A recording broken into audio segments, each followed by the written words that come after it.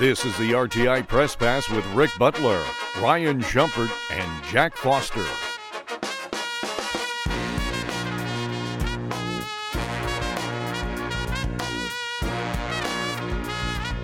All right, ladies and gentlemen, welcome back into the Rocky Top Insider Press Pass podcast. Today is Thursday, October 5th. We're smack dab in the middle here of the bye week, although one of the people here at the table might have a contention with the phrase bye week. We'll get to that here in a minute. My name is Rick Butler. Joined across the table, that is Jack Foster. Joined to my right, that is Ryan Shumpert. Good afternoon, my friends, or really, I guess I should say good morning. That's 2 weeks in a row now. How are y'all doing today? Doing well. Enjoying the bye week, as you said, and ready to talk a little bit of Tennessee football, a little SEC football, and a little Tennessee basketball as we creep closer to basketball season. That's the plan. Jack, how you doing? Doing well, man. It's crazy that September's already done, and we're already 5 days through October. We're already Thursday in this week. Yeah. It's so crazy how fast time is moving, and we're already through a month of both football seasons, and that's kind of sad in its own right, but just enjoy it while it lasts. Yeah, take a minute, breathe it all in. It's the bye week. Like, sit back and just enjoy football this weekend because it's going to be over before you know it. Jack, you talking about how football is going by, you missed some of the best math ever done on the Rocky Top Insider podcast by me and our postgame show. Oh, snap. This guy right here did 5 divided by 13 on the money. No way. Yeah, 38%. He did. Like, did you get lucky, or I had forgotten about that.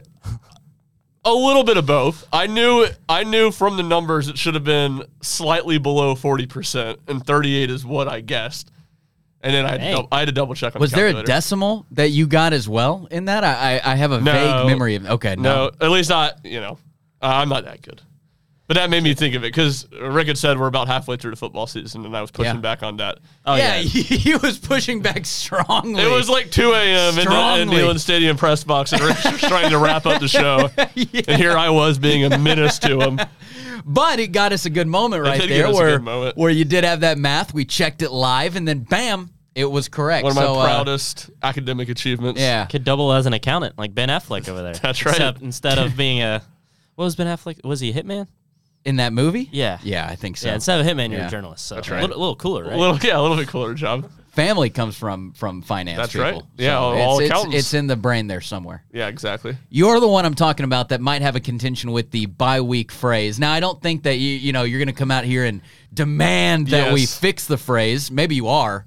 No, you're but right. I'm looking at you. Yeah, you're right. Joe Rexrode, the Athletic, he's the first one who I don't even know introduced me to it. I think I just saw it on Twitter last year. He fights the battle hard that it is not a bye week; it's an open date. Okay. And the logic is, and he's absolutely right. Like, a bye week implies that it's like a tournament, and you're not playing because you earned a bye. Like, you don't have to play. There are other games that lead into your game, and that's not the case in the regular season. So it's an open date. I've come around. I was kind of on the fence about it, and the more I've thought about it, I'm like, yeah, he's right. So in my writing, I've been using open date, but I don't care enough to correct people saying bye week, and I'll probably slip into it and call it bye week too while just talking about it because it's sometimes this week leading up to the game, it's easier to call it a bye week than you got to stay ahead of the open date if you want to go that way, which is a lot easier when you can think about it and write it than it is when you're just speaking. I feel like I agree that the open date is a better phrasing for it, but not for those same reasons. Like, bye week doesn't make me immediately think of a pass, But I see where that's coming from, and that does make all the sense in the world. So I that's where I got it from. I saw you tweet about it, and I wanted to know the story behind it. So kind of worked it into the podcast to hear the story. There we go. Gentlemen, I would say it's a big weekend up ahead, but obviously it is not. It's a time where Tennessee gets to rest, Tennessee gets to recover, Tennessee gets to regroup and look forward at really the second half in parentheses or in quotes of the season coming up ahead. Now, Josh Heupel from, I don't know, what was it? From Saturday night after the South Carolina game to Wednesday during his one press conference appearance this week, he's mentioned twice now how important this week is to get healthy, and I think it's obvious to see why. Tennessee's banged up in a lot of different places. They're waiting to get guys back. You saw last week against South Carolina, just kind of out of the blue, both Dante Thornton, Andre Carrick, Jeremiah Crawford, right? Just guys couldn't go. Just guys being banged up in the week. So obviously it seems like that's a priority in their minds, and that's something that's really going to be beneficial from this week. Certainly. And you go to the defensive side of the ball, you have Danico Slaughter, who played a little bit against South Carolina, but is effectively not played the last 3 games. So not a ton of super, super important players that are injured in the sense that you're going to get them back after the bye week. Obviously, Brew McCoy is an important player. Keenan Peely's an important player, but neither of them are going to be ready to go by Texas A&M. Obviously, McCoy won't be ready to play again this season. So important from probably a depth standpoint more than like you gotta have him standpoint. Right. Yeah. Yeah, it's no. I mean, Danico would be nice. I feel like that's the most likely starter because.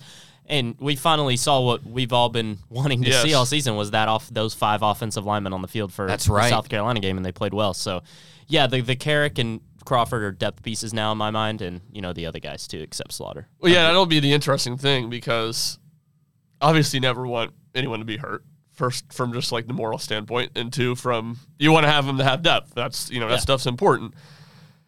But when Josh Heupel sits there on Wednesday and talks about, we're going to continue to rotate guys at left guard, it's like, maybe it wouldn't be so bad for Hunter's Carrick to miss another week because, I mean, Jack led it into it. We've been saying it for a while that we want to see what Tennessee's best 5 offensive linemen look like, and we've believed that's John Campbell, working left to right, John Campbell, Ollie Lane, Cooper Mays, Javonte Spraggins, Gerald Mincy, and you finally saw that partly because of injury, and obviously the biggest part because you got Cooper Mays back against South Carolina, and it was the best game Tennessee's offensive line's played all year. So that'll be interesting to see how much they do rotate when those guys get back. And look, a left guard would be one thing, a right tackle, it's like you just got it. Just gotta go. It's gotta go for it. It's inexcusable not to play Mincy 100, close to 100% of the snaps. And look, never played offensive line at a high level, but the eye test tells you that. PFF numbers aren't anything, but they kind of supplement that. You look at how Tennessee's players have graded out the first month of the season. I had a piece on that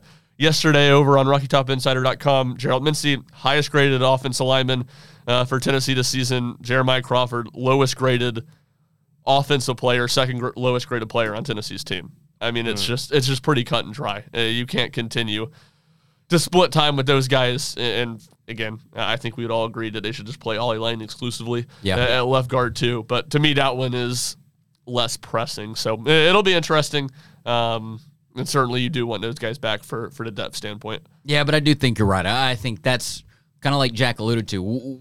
People have been waiting to see that 5 combination. Obviously, Cooper Mays and his injury was a big part of that. And we actually got to talk to him earlier in this week on Wednesday. So if you'd like to see what Cooper Mays has to say about just kind of where he's been the last month, what the last month has been like trying to get back on the field, you can head over to Rocky Top Insider's YouTube channel. But one of the other big kind of storylines from this week that I think we should quickly talk about, and Ryan, you and I got to give our instant reaction there on the field on Saturday, whenever it was. But Jack, haven't heard your thoughts either. Guys, Brew McCoy goes down during the game against South Carolina. Josh Heupel confirms throughout the week that he is going to be undergoing surgery. If not, I guess that's already happened at this point. It's Thursday. Sunday morning. So now I guess that almost lines up, he basically got hurt Sunday morning. That was such a late night game. But, Josh Heupel talked about, hey, this is a plug and play, right? We have guys that we believe can step up into that spot, whether you're talking about Chaz Nimrod, whether you're talking about Caleb Webb, who's probably likely the option out of those two right there. But then you also have Dante Thornton, who didn't play against South Carolina last week, a little bit banged up. Josh Heupel does believe and I guess does feel optimistic that he will be able to play against Texas A&M. But Jack, just kind of kicking it over to you. I mean, what were your immediate thoughts when this happened, and what do you think that kind of about 5 days have passed just with this Brew McCoy situation? Yeah, young guys got to step up, and I think what we've seen from Squirrel White so far this season has been tremendous. I think he's had a really, really good year and is more of a complete receiver than I may have thought. So I feel like Squirrel White, with the step he's taken, it lessens the blow of Brew McCoy's injury, and of course with Ramel Keaton being Ramel Keaton, who's a dependable veteran in this Tennessee offense, I'm confident in those two guys. Obviously, Brew's a huge loss. There's no getting around that. But the young guys have to step up, whether that's Chaz Nimrod or Caleb Webb. We saw Webb have a really good game against UTSA. Obviously didn't have a catch against South Carolina. Chaz had the one catch and the one bad play against South Carolina. And then extending further, Jacob Warren, and that was the best game of his career, I thought. This is a guy that catch was outstanding in the end zone. Yeah. I mean, his value to the team isn't really seen on the field, right? His value is in multiple facets of the game. But as far as just producing on the field, Ryan's right. This is one of, if not the best game of his career, and we've never really seen him be a big factor in Tennessee's passing offense. Is he going to be moving forward? Because if he is, I think that's really a really good thing for Tennessee, and also McCallan Castles, who we've seen be more of a factor in the passing game this year than Warren. But if you have both guys working, then that'll also help replace Brew. With Castles, it almost feels like the talent's there. Like it's easy to see, like, yeah, this is a guy that can be pretty talented as a pass catcher. It just feels like there's one play a game where it's like, man, you can't do that. He has a drop, Yeah, that's a good point. He's against South Carolina, he slipped on a screen pass that was really well set up that he was going to probably pick up 10 plus yards on. And Tennessee just doesn't target the tight ends enough. Overcomes probably not the right word, but it's one thing if you have Jaheim Bell and that happens once a game. It's like, all right, this guy's getting 9-10 targets. It happens once a game, whatever. And McCallan Castles, Tennessee tight ends are getting 5 or 6 combined targets a game. They've never been a big part. Yeah. So then it feels a lot bigger than it is. So that'll be an interesting thing. And then, with the Brew McCoy thing, I think in some ways it's easy to minimize it a little bit just because Tennessee really hasn't had a true number one receiver this year. It's all been very balanced. So it's like, everybody can step up. And that is true. I think the two areas you'll really see it, Tennessee's so limited in that ability to throw the ball in the intermediate. I've thought Brew McCoy's been their best screen guy just because obviously he doesn't have the speed, but he's just so physical as a runner and is so good at picking up extra yards. He gets the first down. Yes, exactly. Like you feel 3rd and 3, you're going to run a screen pass or something. Like he's the guy that you want to throw it to is going to be able to get an extra 2 yards there if it's not there just naturally with how you've blocked it. And on the other side, what he's just so underrated for is just how good he is in run blocking. I mean, he is multiple times this year he has sprung runs or screen passes 20, 25 yards further than they would have just because he's been so good downfield blocking. So that's something that not anyone's really going to talk about. It's not a sexy part of Tennessee's offense, but it is something that Brew McCoy does just at an elite level, and I'm sure the Vols will miss.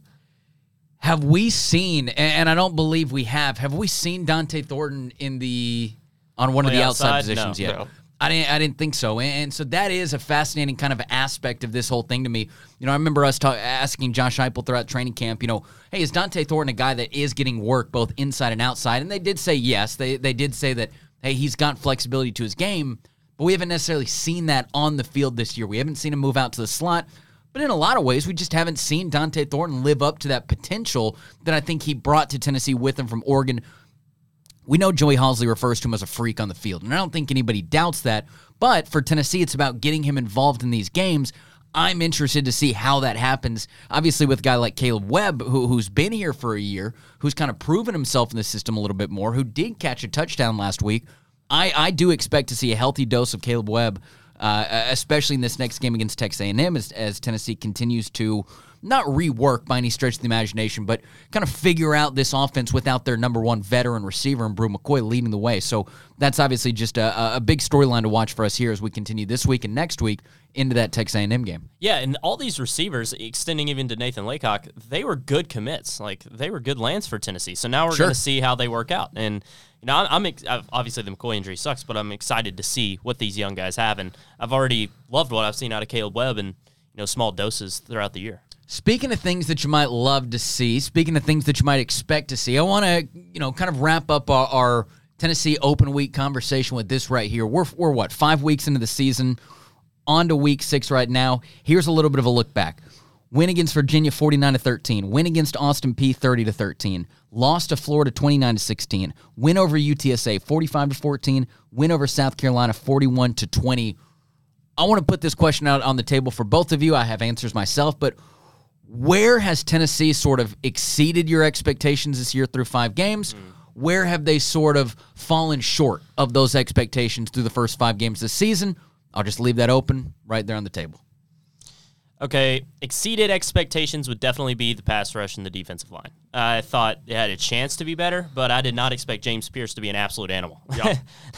Did not see that coming. Absolutely. I thought Josh Josephs could have been it, but even my expectation for Josephs was not what Pierce has done. Yeah, So and Pierce, and that goes back to that thing of no coach was talking about even James Pierce during training Exactly. camp, right? Like, we sat there for every single press conference at training camp, not in like a disrespectful way or anything, but people just weren't bringing up James Pierce. He explodes on the scene against Virginia, continues to have success, and then once again has a phenomenal game against South Carolina. I'm right there with you. I mean, we're talking about one of the best defensive linemen in the SEC so far this year. Yeah.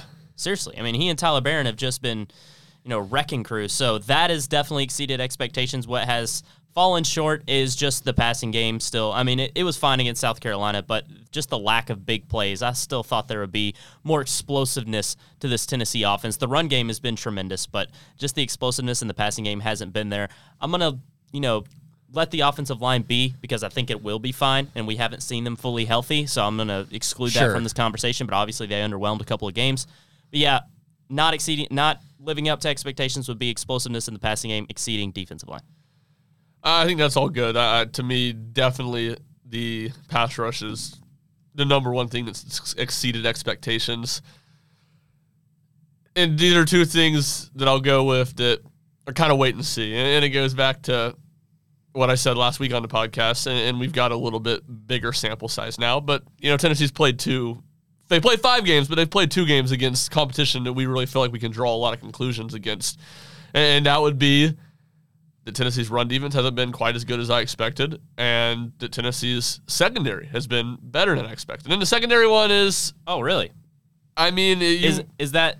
I feel like you wouldn't have said that before South Carolina. I wouldn't have said that before South Carolina, but when you're good against an SEC team, to me, it brings a lot more validity to what they did against UTSA and against Virginia, which at that time I wasn't taking too much into it. And I would say the same thing about the pass rush. That makes sense. I would say the same thing about the pass rush, where fair. I thought the pass rush was good in those games, but it was like, how much can I really glean from it? And obviously they weren't great in very limited opportunities against Florida because they didn't really get them into a lot of passing downs.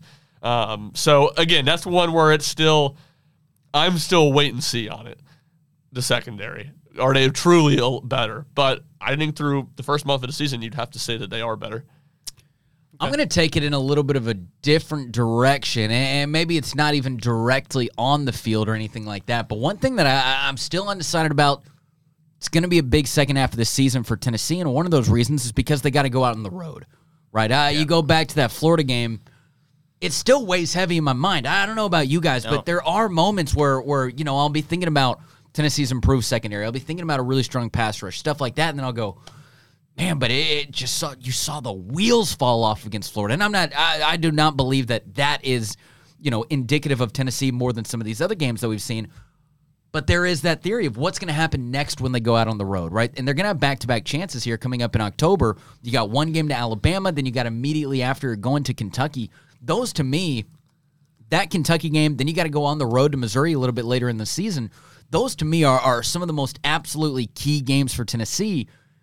I don't know what they're going to look like on the road, right? I'm starting to build a little bit more confidence back up in this team, and the Florida game was a little bit shaky, and I know that Tennessee got boat raced, and at the end of the day, that was a game where the crowd took over, the momentum took over, right? Tennessee was dead in the water from the second quarter on, but I want to know how this team fights on the road, and I think that is a big thing to look at moving forward. So while that's not necessarily something I can, say either exceeded or fell short of expectations coming into the year, that's at least a big kind of mid-season storyline for me right now.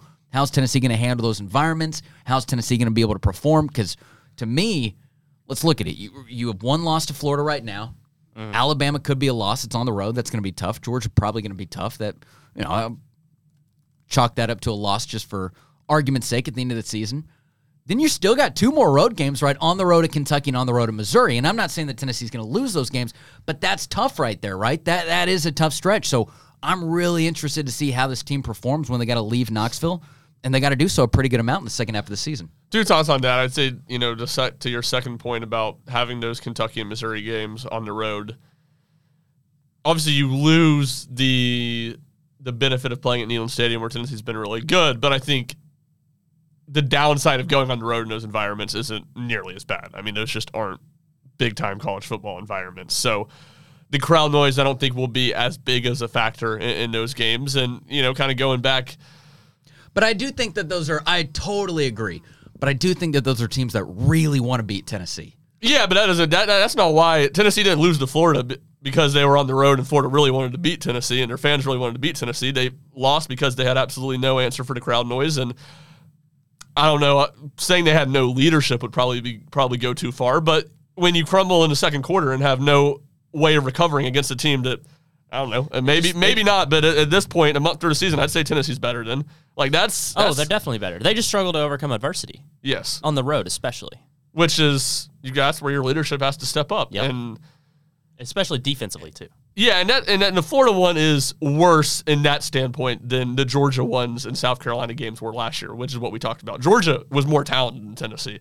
And that play, on top of that place being crazy. So, like, you got punched in the mouth by a really good team. South Carolina, Tennessee had a lot of response in that game from the offense. I mean, you look at Tennessee had 31 points when Hendon Hooker tore his ACL and first drive of the fourth quarter or whatever. Like, the offense was not perfect, but scoring well. Florida's not good. Florida's not good. You got punched in the face and you had no response, and the game was, as you said, Rick, over by halftime. Yeah, like that's inexcusable. So, yep. I don't worry about that happening as much against Kentucky and Missouri, but as we work closer to Alabama and Tennessee starts playing better football, and Alabama obviously has their flaws, as we've talked about. People probably less than us, but people have talked about all season. That game becomes more of a winnable game. That's the game where I worry. Can Tennessee go on the road and answer, and against a team that's going to be more physical than them, and a team that's, again, really going to want to beat them? You beat them last year. That would be my question more than Missouri and Kentucky. Curious to see if this makes sense to you guys. I wonder if the mood has changed, because I felt like coming into the season, the consensus was, okay, Tennessee should be favored in 9 games, or in 10 games, and then Georgia and Alabama are going to be tough. Like, it's kind of the SEC Penn State, right? And then you get smacked by Florida, and I felt like the mood completely flipped. Was Alabama and Georgia are completely out of the window, and now Tennessee has to worry about the Kentuckys and the Missouris and the South Carolinas. And then they beat South Carolina by 21, which before the season started, if I said Tennessee wins by 3 scores in Neyland against South Carolina, I'd be like, that's about right. Now, are we back to where we started, or are we still in that post-Florida thought process? I am, because the South Carolina game didn't change a whole lot for me. It changed a little bit. It showed me that they can still dominate an SEC opponent, but I'm still, like Ryan, keeping that Florida game at the top of my mind. I think it's both. And here's why I'd say that. I wanted to split the difference as well. Here's why I'd say it. It's less about Tennessee. Let's go in before the season. The SEC was pretty consensusly, the top 4 teams in this order were viewed as Georgia, Alabama, LSU, Tennessee. Yeah. Fair? Not one of those teams, every single one of those teams is worse than people expected. Yes. Right. So I just think the gap between the top of the league and the middle of the league, like, it's just not that big. Less than in a long, long time, since at least a decade and a half, the gap between the middle of the league and the top of the league. So I just think Tennessee's probably still in there, probably not the 4th best team, but I don't know, 5th, 6th best team. But they're just not that far from wherever to being able to beat Georgia and Neyland. Wherever Kentucky is. Like Auburn almost beat. And Tennessee's better than Auburn, right? Yeah. Yes. So they're just, and the thing I've been saying with Georgia, which is tough for Tennessee, I've said this since before the season, this is the year you wish you got Georgia early. Georgia, and maybe they won't figure out a bunch of stuff, but they got a long time and not a lot of teams that are capable of beating them before they play Tennessee, and time to figure out their offense and for Carson Beck to get better and get comfortable. Whereas if you got them, last weekend when Auburn got them, heck, you might have won. Yeah. Oh, yeah. Yeah, I funny enough, I kind of like splitting the difference as well and kind of combining those. To me, yes, I think you look at those top 2 teams like Alabama and Georgia, and like Ryan said, right, there's some weaknesses, right? In some ways, they are vulnerable, and a lot more vulnerable than they might have been in the past. However, and I don't even want to say that I was overlooking those mid-tier games, at first. Oh, I was. I'll admit. Okay, fair. And I might have been as well, right? Somebody's got to tell me who's been listening to the podcast. To me, it was Bama and Georgia are probably losses, and A&M you got to worry about. That was my thought. That sounds fair. Yeah. And to not me who picked Kentucky to beat Tennessee before year.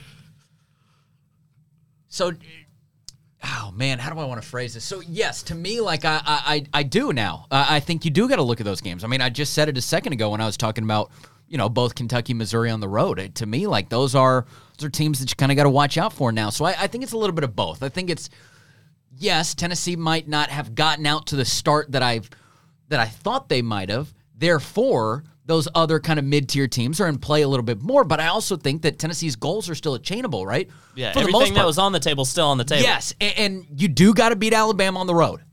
It's going to be a rowdy environment. It's going to be tough. But to me, the idea through this whole regular season was get to the Georgia game with one loss. I fully was expecting that to potentially be Alabama or to most likely be Alabama. But at the end of the day, correct me if I'm wrong, but it doesn't matter, right? No. It doesn't matter if it's Florida at the beginning or Alabama in the middle. You just want to get to that game with one loss because if Georgia's undefeated, which they probably will be, then you have a chance to win that game and win the division in Neyland. So I still think that the goals are on the table and the goals are still attainable for that reason, but I am, noticing those mid-tier teams a little bit more just because of how this first part of the season is going. There's more games you're uncertain about now. Yes. Oh, yes. Which, say that about starting with Texas A&M. Say that about every team in the SEC right now. Sure. And it's true. It just is. And I'll be interested to go. I say I'll be interested. I'm not going to do it. I'm interested for some better national or regional journalist at the end of the season to go see the winning percentage of home teams in SEC games this year compared to past years, because I bet it'll be way up this season. I just bet teams at home will win a lot more games than they've won in recent years. It's like basketball. That's exactly what it's like. It's exactly like SEC basketball, where the teams are so even at the top and the middle of the league that unless you're going on the road, one of the top teams is going on the road to play one of the bottom teams. Like, you just feel like it's going to be a toss-up at best. So, and to Rick's point, I don't think Rick was, declaring that Tennessee is going to be one loss going into the Georgia game. But kind of back to what Jack said of the Florida game still being in his mind, like, I don't know. I don't mean to be a negative Nancy, but Tennessee's not going to have one loss when they go to the Georgia game. Maybe Georgia drops. Put a fork in them. They're done, Rick. Fair. They're done. No, I agree with what he's saying. But you're right. Like, that's what I'm saying. You weren't saying that Tennessee's going to have one loss. You were saying Yes. all the goals are out ahead of them, and they are. And heck, Georgia could drop. I think it's more likely Georgia drops one, and Tennessee has two losses and is playing for the SEC East. Sure. That's Then fair. it is Tennessee has one loss. That's a good point. Tennessee's just too limited offensively in the passing game that they're going to run the table and beat A&M and Alabama and Kentucky and Missouri before Georgia. They're just not good enough passing football, in my opinion, for me to believe that. I will say this. Before the season, I was saying that I don't care if it's in Tuscaloosa, Tennessee has a better chance of beating Bama than Georgia. Yeah, I have completely changed my tune on that. I'd agree with that. I would say the same. I feel like the Bama game's almost impossible. But I think Bama's really figuring like the last 2 weeks, I know they've played subpar competition, but I feel like they're kind of figuring it out. They're like Tennessee. They're limited in a lot of what they can do, but they're still more talented than Tennessee. And we'll learn this a lot against A&M. I go back to 2 years ago, Heupel's first season. Tennessee ran the ball really well against South Carolina's, against Missouri's of the world. But when they played those top-level SEC front sevens, they struggled to run the ball. What does that look like this year? Yeah. I think the run game's better this year than it was in 2021. I think you're It's been more the best of the Heupel era. Yes, I think you're more equipped to be able to run the ball successfully against those teams, but you don't have the passing game that can carry you. It's just you're going to be very dependent on the run game to move the football, which I don't even know if skeptical would be the right word, but I still view Tennessee's ability to run the football at a really high level as a question mark against Alabama, against Georgia, against Texas A&M. So I guess that's kind of where I'm at with it. Speaking of those SEC teams that you're talking about, Ryan, let's kind of broaden the scope just for a couple minutes if you guys want to. Looking at the SEC East standings, 3 undefeated teams: Georgia 5-0, Kentucky 5-0, Missouri 5-0 in that order. Florida 3-2, Tennessee 4-1, South Carolina 2-3, Vanderbilt 2-4. Between between Kentucky and Missouri, which one of those is surprising you more? Sorry, go ahead. Well, if you're talking about who's from being undefeated, it's Missouri. I think Missouri's a lot better than Kentucky. Kentucky really hasn't been that impressive to me. I mean, obviously the win against Florida was good. You think Missouri's better than Kentucky? Clearly, maybe not clearly, but I would say I definitely think they're better. It's not like a wide gap.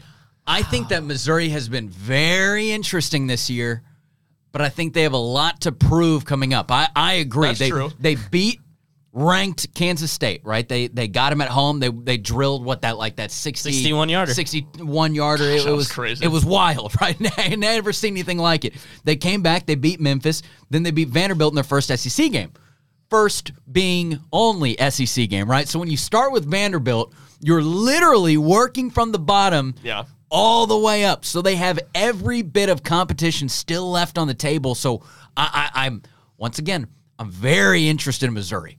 They've got a little bit of momentum. The ball is rolling, but boy, do they have some tough tests coming up that's really going to start to prove where this team is and where this season is for the Tigers, to me. I'm probably giving Missouri too much credit, but I think you are. Look, so be it. Kentucky killed Florida because they ran the ball for 250 yards in the first half. That counts. That I don't mean to take anything away from the win, but to me, we're talking about sustainability long-term of the season. They're not going to do that every game. Devin Leary, to me, has been one of the biggest disappointments in the conference this year. That passing offense is not good. It's just not good. And, again, I probably am giving Missouri too much credit. We'll learn a lot more about them this weekend when they face LSU. That's right. But I would just say, from my standpoint, this is a guy that picked Kentucky to beat Tennessee before the year. I worry more about the Missouri game than the Kentucky game for Tennessee at this point. Wow, man, I don't know. With a player like Ray Davis, that's interesting. Oh, I don't see it at all. I don't agree or disagree. I just think that's really interesting. Look, I got to think about that for a minute. Brady Cook and Luther Burden are good. I just think Missouri's gonna Missouri like in the end. I just don't see it. Well, if we know anything, Kentucky's got a storied history of beating Tennessee football in competitive games. I was going to say this while Ryan was talking. I thought of it. So a little bit of story time here. Okay. So you know how last night began this awesome stretch of a football game every night, and I'm like, yes. So I went to walk-ons with my roommates. The vibes were high. I come back, and I'm like, I'm going to bet on this MTSU game. The MTSU is playing Jacksonville State, and I don't know anything about these two teams, but my roommate was like, oh, let's got to go with the Blue Raiders, Tennessee school. I'm like, okay, they were favored 2.5. So, I hammered minus 2.5. Things were looking swimmingly. They were up 23-7. What an absolute degenerate. They're up 23-7. I'm like, oh yeah, this is great. First half, then a dude drops a touchdown, and the mistakes just continue to pile up. I think half their team didn't know how to play football in the second half, and they end up losing. Jacksonville State went on a 38-0 run to win the game. 38-zip? 45-23 was the final score. They got blown out. But, so I'm thinking, wow, this MTSU team is awful. These players are making just boneheaded mistakes. And my other roommate Missouri close, said, right? hey, Missouri only beat this team by 4. Yeah. And in that moment, I was like, okay, yeah, Missouri are frauds. Yeah. that adds up. You had Missouri frauds. There is some very recent experimentation and results that have gone into this pick from you. I guess I respect it. You have more in your head Missouri barely beating MTSU, and I had more in my head Kentucky in a dogfight with Eastern Kentucky for 3.5 quarters. Maybe they're both bad. It's fantastic. And Tennessee followed it up by being in a dogfight with Austin Peay that day for not quite a full half, but make no mistake about it. 25 minutes of a 60-minute football game. Here's what the back half of the schedule looks like for Tennessee. Hosting Texas A&M. This is just going to be in order. I won't give you the dates. If you want to go look up at the dates, you can find them yourself. Hosting Texas A&M, at Alabama, at Kentucky, hosting UConn, at Missouri, hosting Georgia, hosting Vanderbilt as well. So 3 big road games coming up. Alabama, Kentucky, Missouri. That's all going to be within a 4-week stretch. You come back home, you host Georgia and Vanderbilt to close out the year. So certainly some big SEC matchups for the Tennessee Volunteers to close out the rest of the season. But we'll see what happens. Obviously, Tennessee, as we said off the top of the show today, they are resting. They are recovering. They are regrouping. Texas A&M game going to be the next game for them. And as Ryan is working on right now, a little bit of breaking news. Not that it's going to be breaking news for anybody listening to this here in a couple hours. But right as we started to record, it was breaking news. Checker Nealand is back for the Texas A&M game. So head over to the website, find your colors. I always like Checker Nealand. I think it's really cool, and I think it's the best out of all the, you see the stripes and the stuff like that. But the checkering really is like a technical masterpiece that this stadium can do. So I always look forward to that spectacle. Definitely, and it obviously matches something in the stadium. The stripes are always just kind of random for other teams. I guess if you're a Tiger, like you got your Auburn and you're the Tigers, you can kind of make the spin there. You're Do you remember striping when the stadium. somebody, and I think it was maybe Missouri, like they tried to put the tiger stripes, but like instead of just big vertical rows right from the stadium, like they actually tried to make like very jagged lines, and it'd be like, that is insane. Like you have to perfectly get your seat number, not just the section number. So that was a little bit of a wild trend, but I agree. The stripes can sometimes just be, well, you had nothing else to do, so you're doing stripes. I'm going to give, as we put a bow on this SEC football conversation, I'm going to do something to kind of hype up. The Rick's going to like. I don't know if it's going to be hyping up Rick. What a weekend of sports we got in the state of Texas. Red River rivalry. It's a good one. On Saturday. Texas A&M, Alabama on Saturday. To me, the two best games in college football this week. Yep. I think your Rangers probably aren't at home. We're on the road. Yeah, in Baltimore. We're in Baltimore, but maybe back at home by Sunday, though? Maybe? I don't know when that series first starts. game's on Saturday. Okay. So they'll play Saturday, Sunday in Baltimore. Okay, so that one won't happen. But it's Sunday Night Football. One of the best parties games. still like that, still happening. Playoff baseball. Yes. Counts. And the Astros still playing? Did they get beat? Yeah, the Astros are still playing. Okay. So maybe I guess they'll probably be on the road, too, since they were a wild card team. And then lastly, the game of the weekend, the NFL, Sunday Night Football in Dallas. Dallas, San Francisco. That's in I think San it's in Fran. the Bay. Okay, well, I've just clowned myself completely. Way to butcher it, Ryan. I butchered all of it. None of it. No. What you did was you perfectly spelled out what my beautiful bye week is going to look like. Yes. Because that right there. It worked for the college football stuff. Yes, it just didn't work for the professional sports. Otherwise, you're just giving a look into what Rick's up to this week. And I mean, I will be watching the Cowboys. I will be watching the Rangers. I will be watching the Aggies and the Longhorns and the Sooners. Boomer. Two SEC battles. Yeah, who you guys got? SEC battles. Red River. Oklahoma. Interesting. Not many people were. I don't have the guts to pick Oklahoma, but I think it could happen. Okay, cool. Hook 'em. A&M or Bama? I don't know. Oh, crap. I feel like this is the only game Bama. Like I really liked what A&M was able to just clobber Arkansas with last week. Yeah, even Max Johnson even is with the pretty backup. Good. Yeah, he's fine. And we'll talk more about Jason this. Witten was there on the sidelines for, I guess actually he was in the stands for that game. He was hanging out with the quarterback's family. And I'm sure we'll talk more about it next week. But, Alabama and Tennessee kind of still have some of the same offensive limitations where their passing game's not great. And A&M is just built to chew you up if you can't throw the ball. I mean, that front seven is just fantastic. So that makes it a little Walter Nolan? Yeah. Walter Nolan action? That makes it a little Panthers? more interesting. I don't know. I would still probably ride Alabama, but I think that'll be a fantastic competitive game for College 4 quarters. Station? Yep. Give me the Aggies. Give me the Aggies. I think it would be better for Tennessee if Texas A&M wins, too. Maybe that's controversial. Think so? Yeah, I think so. Okay. You have A&M riding off a huge win like that. No, I feel you. And then they also have some leeway in the SEC West battle, too. Yeah. If they lose out, or if they were to win that game and they could drop a game later. So, I don't know. It's probably not a huge... It's like A&M beating Alabama wouldn't make me think, wow, A&M's a lot better than I thought they were. I just think A&M's good and Alabama's flawed. Sure. So, No, that's fair. What do you say we flip gears? Any other football conversation real quick? nothing else from me. Yeah, I didn't think so. This sounded very rude. It's like, yeah, that's right. There better not be any more football talk. Yeah, I know you've hit all your opinions. Let's flip gears a little bit and talk about basketball. Tennessee hosted their media day here in Knoxville this week. Got to talk to a lot of different players, got to talk to a lot of different coaches. In fact, we've talked to all 3 coaches at this point. We've gotten to talk to a big 25-minute press conference with Rick Barnes. Ryan, you had a great, 2 really 15-minute long interviews, one-on-one with both Rod Clark and Justin Gainey. And then we've got a ton of players to look at. So obviously you can go and find all those at the RockyTopInsider.com website. But what do you think? Basketball's back. Talking to the players this week, seems like energy is high. They're waiting to get Zakai Ziegler back. That's obviously one of the big storylines throughout the offseason. But what'd you think about just kind of opening week to basketball?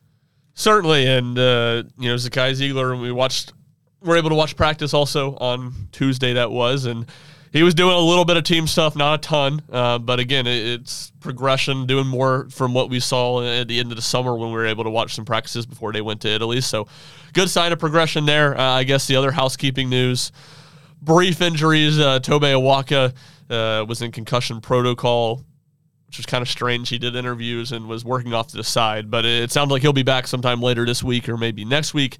Similar situation with JP Estrella, the freshman big man who fractured his finger back a few weeks ago, a situation where they didn't even really realize it happened right away. He was kind of playing through it.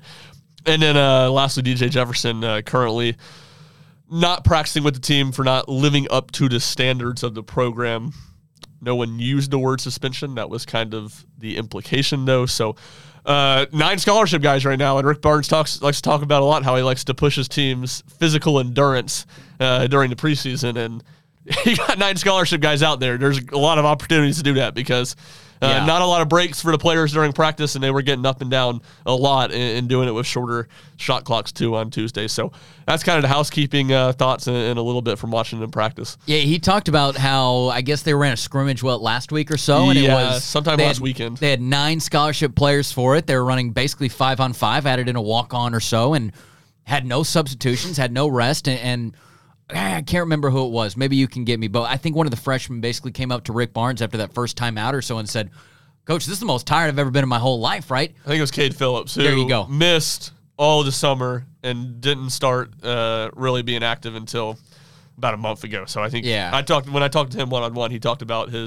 getting his endurance back up has kind of been a challenge because he got back right as they started doing some more practice stuff. Yeah, and I can imagine. And again, this is not me, sounding the alarms and saying that conditioning is an issue. Obviously, I don't expect that. I'm just saying that in the way of, hey, yeah, practices are intense right now. They're down a couple players. Guys are pulling extra weight, pulling extra load, and all this to get more ready for the season coming up ahead. But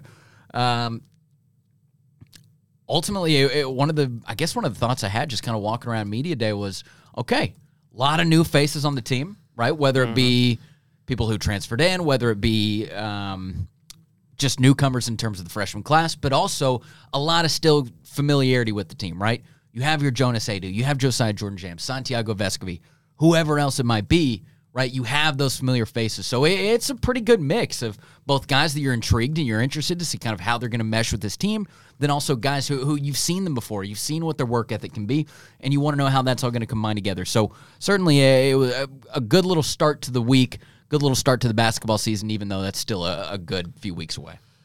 I think the two main macro things I look at for this team right now, and I wrote a little bit about them, my 5 questions piece a few weeks ago when they started practice, and I'll probably look at both in more detail before the season starts. But one is, how much does this team play small? Rick Barnes has been willing to do that some in the past, but, still a tendency, likes to play 2 bigs at times, and just the personnel in this team, it's not built to play 2 bigs much, and that's even furthered by the fact that JP Estrella is sidelined currently, and Rod Clark, the assistant coach, was telling me about, man, for freshman big men, it's just about getting reps. You just got to get a lot of reps, and that hurts him and his ability to get ready, which kind of leaves Tennessee with 2 proven big men in Tobe Awaka and Jonas Adu entering this season.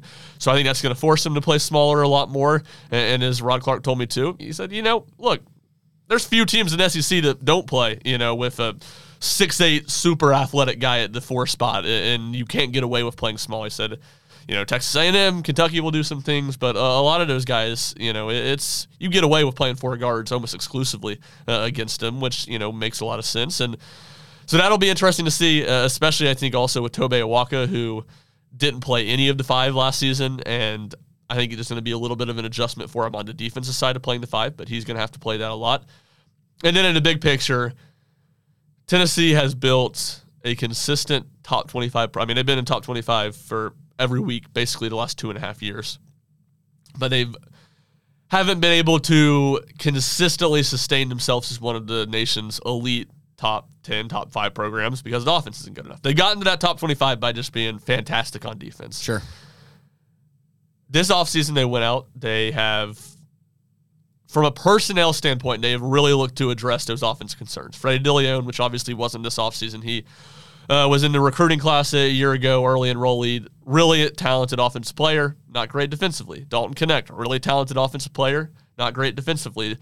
Jordan Gainey from USC Upstate, I think better defensive player than both those guys, but still kind of an offensive first guy.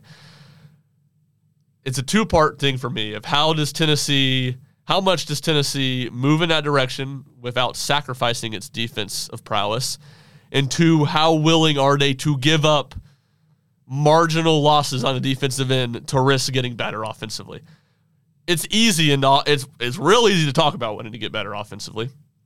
It's a little bit harder to go out and sign the guys that are going to make you better offensively. It's a little bit harder to put trust in those guys going into the season that this is how we're going to be. And it's really hard when it's the under 8 timeout in an SEC game and it's a tight game and those guys maybe aren't playing great. If Dalton Connect's shooting 2 of 7 from 3, it takes a lot then to say, all right, let's give these guys some leeway and let's let them learn through mistakes and let's be better offensively. It's real easy to just say, yeah, let's just go back to leaning on what we know how to do and let's play defense and let's win this game defensively. And in the short term, that might be better for you to win some games. But in the long term, I think it caps how good Tennessee as a program can be and specifically how good this team can be when it comes to March. So those are two things kind of long-winded that I'm really fascinated to look at going into the season. And it was interesting to get, some of the players' perspective, but definitely Rod Clark and Justin Gainey gave some interesting answers on both those topics. Really, really interesting stuff right there from Ryan on just kind of this Tennessee basketball team. And, of course, we still have our normal traditional football coverage that really is only even going to get more and more as the season continues to go on. But that just means more work for us because we also have basketball season coming up right around the corner, and we will have you updated for that season for its entirety. We got big stuff coming up ahead. I mean, I even think in November, Ryan, there's going to be one weekend where you're up in Wisconsin, we are over in Missouri, right? We're going to be everywhere this fall and this winter coming up. Awesome. It's going to be wild. So make sure. Como and Madison. There you go, right? Let's go. Two fun weather places to be in mid-November. November 18th. Yeah. It's going to be awful, I would say. Whatever it is. November 11th. It's kind of going to wrap us up, guys. It's pretty much all that's on my itinerary, at least. What about you guys? No, I think we hit it all. Yep. That's it for me. Very nice. Well, in that case, I got no jokes. I got no clever wrap-up. You ready for the Niners to win Sunday night? How bad is that going to hurt? Well, it's What do you think's going to happen? Honestly. Look, I think that the Cowboys are the best team in the NFL. I think that they simmer down. They lost to the Cardinals, bro. I think that they ran into a buzzsaw that we're all familiar with named Joshua Dobbs, okay? It's crazy that the 49ers didn't seem to have such issues with that buzzsaw a week later. I agree. It is crazy. It's just one of those flukes that you can't explain. Quick it's like sidebar. a UFO. I don't know if you guys mentioned this last week, but how about Josh Dobbs in the NFL? Yeah. Round of applause. Yeah. He beat the Cowboys. Get him He's been good. He's whole been season. so fun to watch. Get him to New York. That's what I've been saying. Get him to the Jets or the Jets. No, the Jets. Get him to the Jets. The Cardinals are trying to tank. The Cardinals don't want to win games. Just watch to Zach tank. Wilson outplay Patrick Mahomes. Come on now. If I could have bought maybe a tiny bit of it if he hadn't dropped a snap to lose the game. Yes. Look, the Cardinals are trying to lose games. Zach Wilson will help them lose games by dropping snaps in critical moments. Josh Dobbs is fighting for his career. The Jets need a game manager, and Josh Dobbs is a heck of a game manager. Yeah, he's been really good. He's a game. I mean, he doesn't make. He hasn't thrown an interception all season. It's a great I think a couple fumbles in that first game. Yeah, his first game was bad, but since then he's been rolling. If you flip those quarterbacks, the Jets are probably feeling a good bit better than they are now. Josh Dobbs is getting mentored by Aaron Rodgers, right, and how to continue to perfect his throwing motion. The Cardinals, meanwhile, would be neck and neck with the Bears as just by far the two biggest dumpster fires. And it's not even close. And the Panthers, because the Bears are looking to get those number 1, number 2 picks in the draft. They're rooting for Carolina to lose. What do you go? Do you go Williams Harrison, just 1-2, restart your entire offense at once? You got Darnell Wright last year. It's a pretty good trio if you need a build. We're getting way off topic. But I was thinking about that. The Bears-Panthers play in early November. I'm almost curious if the Bears try to win that game to prevent Carolina from getting momentum because they want Carolina to keep losing. So let's just win this one. No, the funny you bring that up, Jack. No confirmed plans yet, but that is Thursday Night Football in Chicago, the weekend of Missouri, Wisconsin, and my plan is to fly into Chicago, and I think some of myself and some of the basketball media guys are going to go. Oh, no way. To Panthers, Bears. Yeah. What a barn burner. Maybe the two worst teams in the NFL on Thursday Night Football. But it's a good storyline about it. It is a good storyline. Nah, it's going to be cold, bad football. At least you get to You're go going to to be Soldier Field. tired. That's a good call. Man. Yeah. It's still pretty good, though. All right, gentlemen. Well, my computer's about to die, so let's go ahead and wrap this thing up. How does that sound? Let's do it. Ladies and gentlemen, thank you so much for being with us here today. We appreciate you checking out the Rocky Top Insider Press Pass podcast. As always, if you want to go and follow the host, you can do that at Jack Foster Media on Twitter for Jack. You can follow Ryan at rshump00, and that is SCHUMP. And, of course, if you want to follow myself as well, you can do that at Rick_Butler. But otherwise, make sure you're just checking out RockyTopInsider.com each and every day and following Rocky Top Insider on all different social media platforms. We are at Rocky Top Insider on Facebook, Twitter, YouTube, TikTok, and Instagram. Wherever you are, we are there as well. So make sure you're going to following us so we can continue to deliver you the best Tennessee news, notes, and content that we possibly can. Guys, thank you so much for this recording. We will see you back next week, I'd imagine. Yeah, probably next week you want to record? Same thing? Same I'd Thursday? say so, yeah. Okay. All right. Let's come back next week. Obviously, nothing this weekend. Enjoy the weekend. Be safe out there. But we got a big weekend coming up next week with the Texas A&M Aggies. Checker Neyland here in Knoxville. You won't want to miss it. We'll see you back then. Have a wonderful day.